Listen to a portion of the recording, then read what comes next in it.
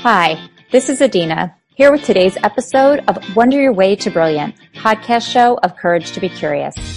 This entire year of 2020 is dedicated to exploring and asking productively curious questions. Honestly, there is no simpler or better tool to facilitate positive change in our lives, relationships, and in our workplaces than learning to ask and answer more productively curious questions. So let's dive right in to today's question and today's full episode. On today's episode, I wanted to come back to our Live, Lead, and Love with the Courage to be Curious card decks. That actually was the intention for 2020. And then as we entered the pandemic and sheltering at home, I took a break from that and decided to first ask questions that seemed really relevant to where we were in the context of sheltering in place. And then a number of guests sort of popped up out of the woodwork, which offered, I think, a really great interruption to our normal flow and cycle. And I'm going to take this notion of interruption to normal flow and cycle and bring that forward again in this podcast. And that was such a wonderful surprise. I've gotten so many good responses from people who really enjoyed the things that the guests have bringing forward and the conversations we've been having, and I am sure that there will be more. But for today, I wanted to come back, and I actually decided to pull a question out of the Love Deck because we've been sheltering in place now. It's been quite a while. We might be on about week 10 here for most people, could be longer for some. And if you're sheltering in place and you're with other people in your home, which most people are with at least one other person, but even if you're just with yourself at home, you might be getting to the place where you could be finding someone in your home irritating by now. Maybe you're getting a little tired of being in the same space. Maybe you're tripping over each other. Maybe you're just getting unnerved a little bit. And so I wanted to talk about what happens to us in these kinds of situations and maybe what are some strategies and things that we can find to shake things up a bit. It seems to me, I don't know for sure, I'm not predicting anything, but even as places start to open up, it seems that many of us are still going to be spending a lot of time at home. I know I've been thinking with my daughter, okay, you haven't been home for a summer in I don't even know how, since maybe you're 9 years old or something like that. What will it be like to be home without maybe an active job or things like that going? So wanted to explore this topic. And so the question that was in the Love Deck, which I am modifying a little bit for our purposes here today, is where do I find fault in or blame with the person that I care about? And what are the consequences of holding on to this perspective of blame? So let's start there. Again, as we get a little bit irritated, as if we're feeling at all stressed or just because we're spending so much time with each other, it's easy to let that start to come out in terms of feeling frustrated, finding blame, finding fault. You're doing this. It's annoying. I don't like this. How come you're doing this? How come you're doing that? And of course, even if we were not sheltering in place, this is a place that we often go. And sometimes it's really, really hard to be our best selves, even with the people that we care deeply about, which might be our children, it might be our partners or spouses, maybe we have a parent that lives with us, or maybe there's a roommate of some other kind that we care about. But over time, we can find ourselves falling into these patterns of blaming or finding fault and things like that. So where does that pattern come from in the first place? Let's just talk about that. So anytime that we get stressed for any reason, maybe we get less sleep. That's always a big stressor for me. Maybe we've not been eating right. Maybe we've not been getting exercise. Maybe we are feeling under a lot of pressure for some reason. Financial situations can make us feel stressed or vulnerable. Maybe we're feeling, concerned about things that will happen. Any of those things that activate our nervous system and make us feel stressed can cause us to kind of descend into a blame or a fault game with somebody. And the truth of the matter is it doesn't even always have so much to do with them. It just has to do with the fact that we've reached our tolerance thresholds. We've reached our levels at which we were able to cope with whatever those things are. Our nervous system is on high alert, and then we tend to take that out on the people that are closest to us because they're typically physically closest to us, and subconsciously we know that they will likely care about us no matter how much we spiral down into something that's not so wonderful. In any case, so we can go into blame and fault for those reasons. To get a little bit more nuanced in that, and just because it might strike a chord with some people, oftentimes we externalize blame and fault because we're actually trying to fulfill something inside of ourselves. So the first reason was our nervous system is stressed because of external events. But the second reason is we can feel lacking or missing something inside. So maybe we need our nervous system stressed and we need to be soothed. And we, again, subconsciously sort of say, well, you're right here. How come you're not making me feel better?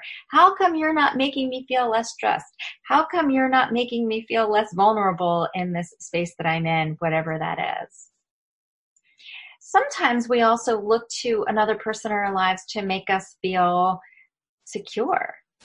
Maybe somebody is I'm not supposed to feel vulnerable if you're doing your job, right? Like you're supposed to help me feel secure and safe. And as soon as we start to feel unsafe or insecure for any reason, which could be financial, it could be emotional, it could be any other reason, then we can turn because we're externalizing. We're thinking that this person out there, isn't it their job to make sure that we don't feel badly? And look, let's be honest, we're all guilty of doing that to somebody in our lives at some point. We may have done that to our parent. We may have done that even to our children. And we certainly do it to people that are significant, like spouses and partners in our lives. We go into the space where it's like, aren't you supposed to make things okay for me? And another one of these vulnerable places for us is feeling valid and worthy. Like maybe we've screwed something up. Maybe we didn't get a job, or we messed something up at work, or we fell down on our face as a parent or something like that. And we're just having this moment of not feeling so, satisfied with ourselves, not feeling so worthy or not feeling so competent or things like that.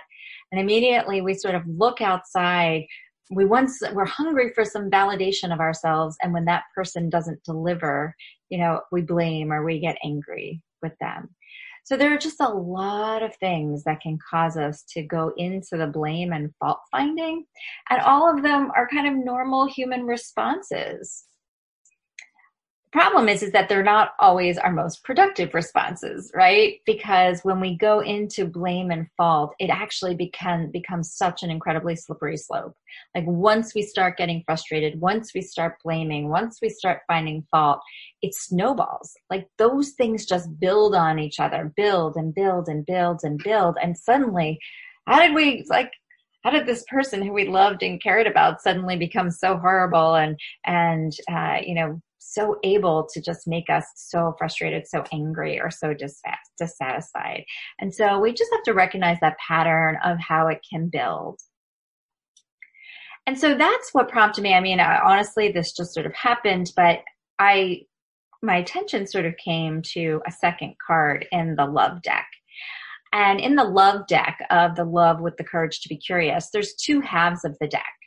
And one half of the deck really focuses on questions that cultivate a sense of self-love.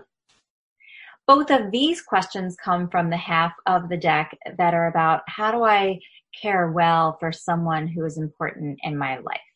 So they have a little icon of two hearts, myself and another person, whereas the first half of the deck have a little single heart icon, how I love myself. And so the other question that I gravitated toward was, why do I feel grateful to have this person in my life? And that question starts us into the conversation, brings us into the conversation around once I start to feel irritated with somebody and, hopefully before things kind of really, really bubble up and come to a full head, is I can recognize the pattern I'm in. I can maybe hear Adina's voice in my head right now saying, it's not really true that this person has suddenly become so inattentive or so bad or so full of fault or so worthy of blame and all of those things. But there may be a dynamic going on with them and also with inside me that's causing me to see this person that way. Right? There's always more than one thing going on, but this podcast is about owning our piece of it, which is what's going on inside me that may be causing me to see this person in this particular way. And how could I shift my perspective? Because it will be healthier for me, and it will also give us an opportunity to shift the relationship back onto a healthier track. I just have to insert here that it can be very seductive to stay in the blame and fault-finding game. I don't know, there's something that feels very powerful about finding the fault and blaming someone else and being in the right. It almost feels like being on top of a mountain and like waving the flag and I'm the one who's supposed to win here. And for a short while, that might provide an adrenaline high or something like that. But the truth of the matter is that it erodes relationships, right? That being right, we can either be right or we can be in relationship. And if we want to stay on that righteous mountaintop, we're going to be out of relationship. We're going to be by ourselves. So how do we bring ourselves back into relationship when we've gone into this place? And another caveat here, I don't want to say that this is going to solve every problem that might be a long-term chronic issue in a relationship. Those require different things. But these are things that come, that arise just in the intermittence of life. And so how do we bring things back on track? What can we do? And this question on the card, I think, is a first great step, is to really pause and first, set the intention that I want to own whatever part of this is inside me that's causing me to see all of this fault and to feel like all of this blame is worthy, and to pause it and say, this is a person I care about. This is my child. This is my spouse. This is my partner. This is my mother. This is my father. Maybe this is my colleague. Maybe this is my friend.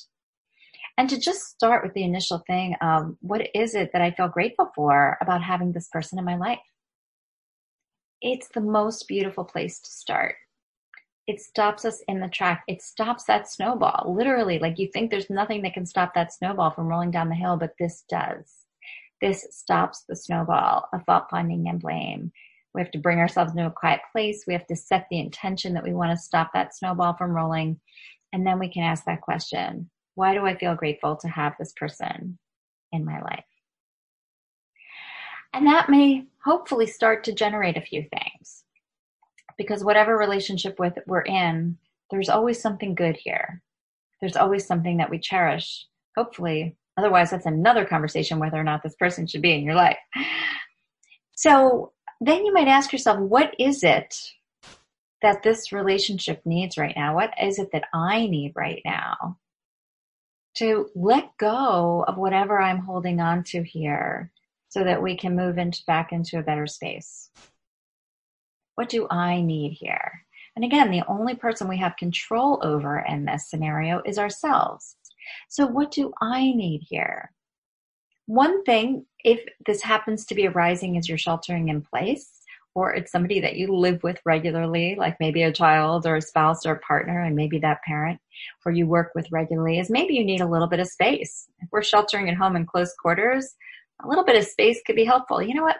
I'm going to take a break and not have dinner tonight. I'm going to go for a walk. I'm going to, go sit in my room. I'm going to do something. It's totally a valid response to say, I'm going to take a little space right here and give myself that moment.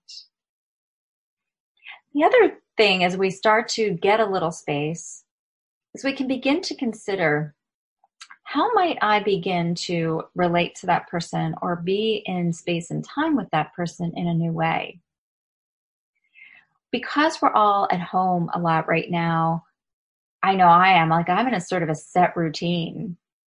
But I also need, as much as I need routine to keep things structured, I also need to shake up the routine. I've actually gone as far as moving furniture around in my house in places just so it can feel a little less like Groundhog Day. But relationships can become irritating because everything is feeling the same. And we actually need some novelty in our lives. We need something to be new. We need something to be a little bit surprising, but not in a scary way, in order to activate those endorphins, those feel-good chemicals. So in a relationship that's feeling kind of frustrating or annoying, one of the ways to start to approach that is saying, what could we do that's totally different? Maybe if we always watch TV in the evening on this couch, like, could we pull out a game? Could we actually go through our costume box and like pretend it's Halloween and have a Halloween party tonight? Could we, change up the dishes that we eat on and swap who does what in making food? Or maybe we make food that goes with one of our favorite holidays. Literally changing something up, putting a novel experience will change the interaction. It's like magic. Doing something you are not doing all of the time changes perspective, and it changes the interaction.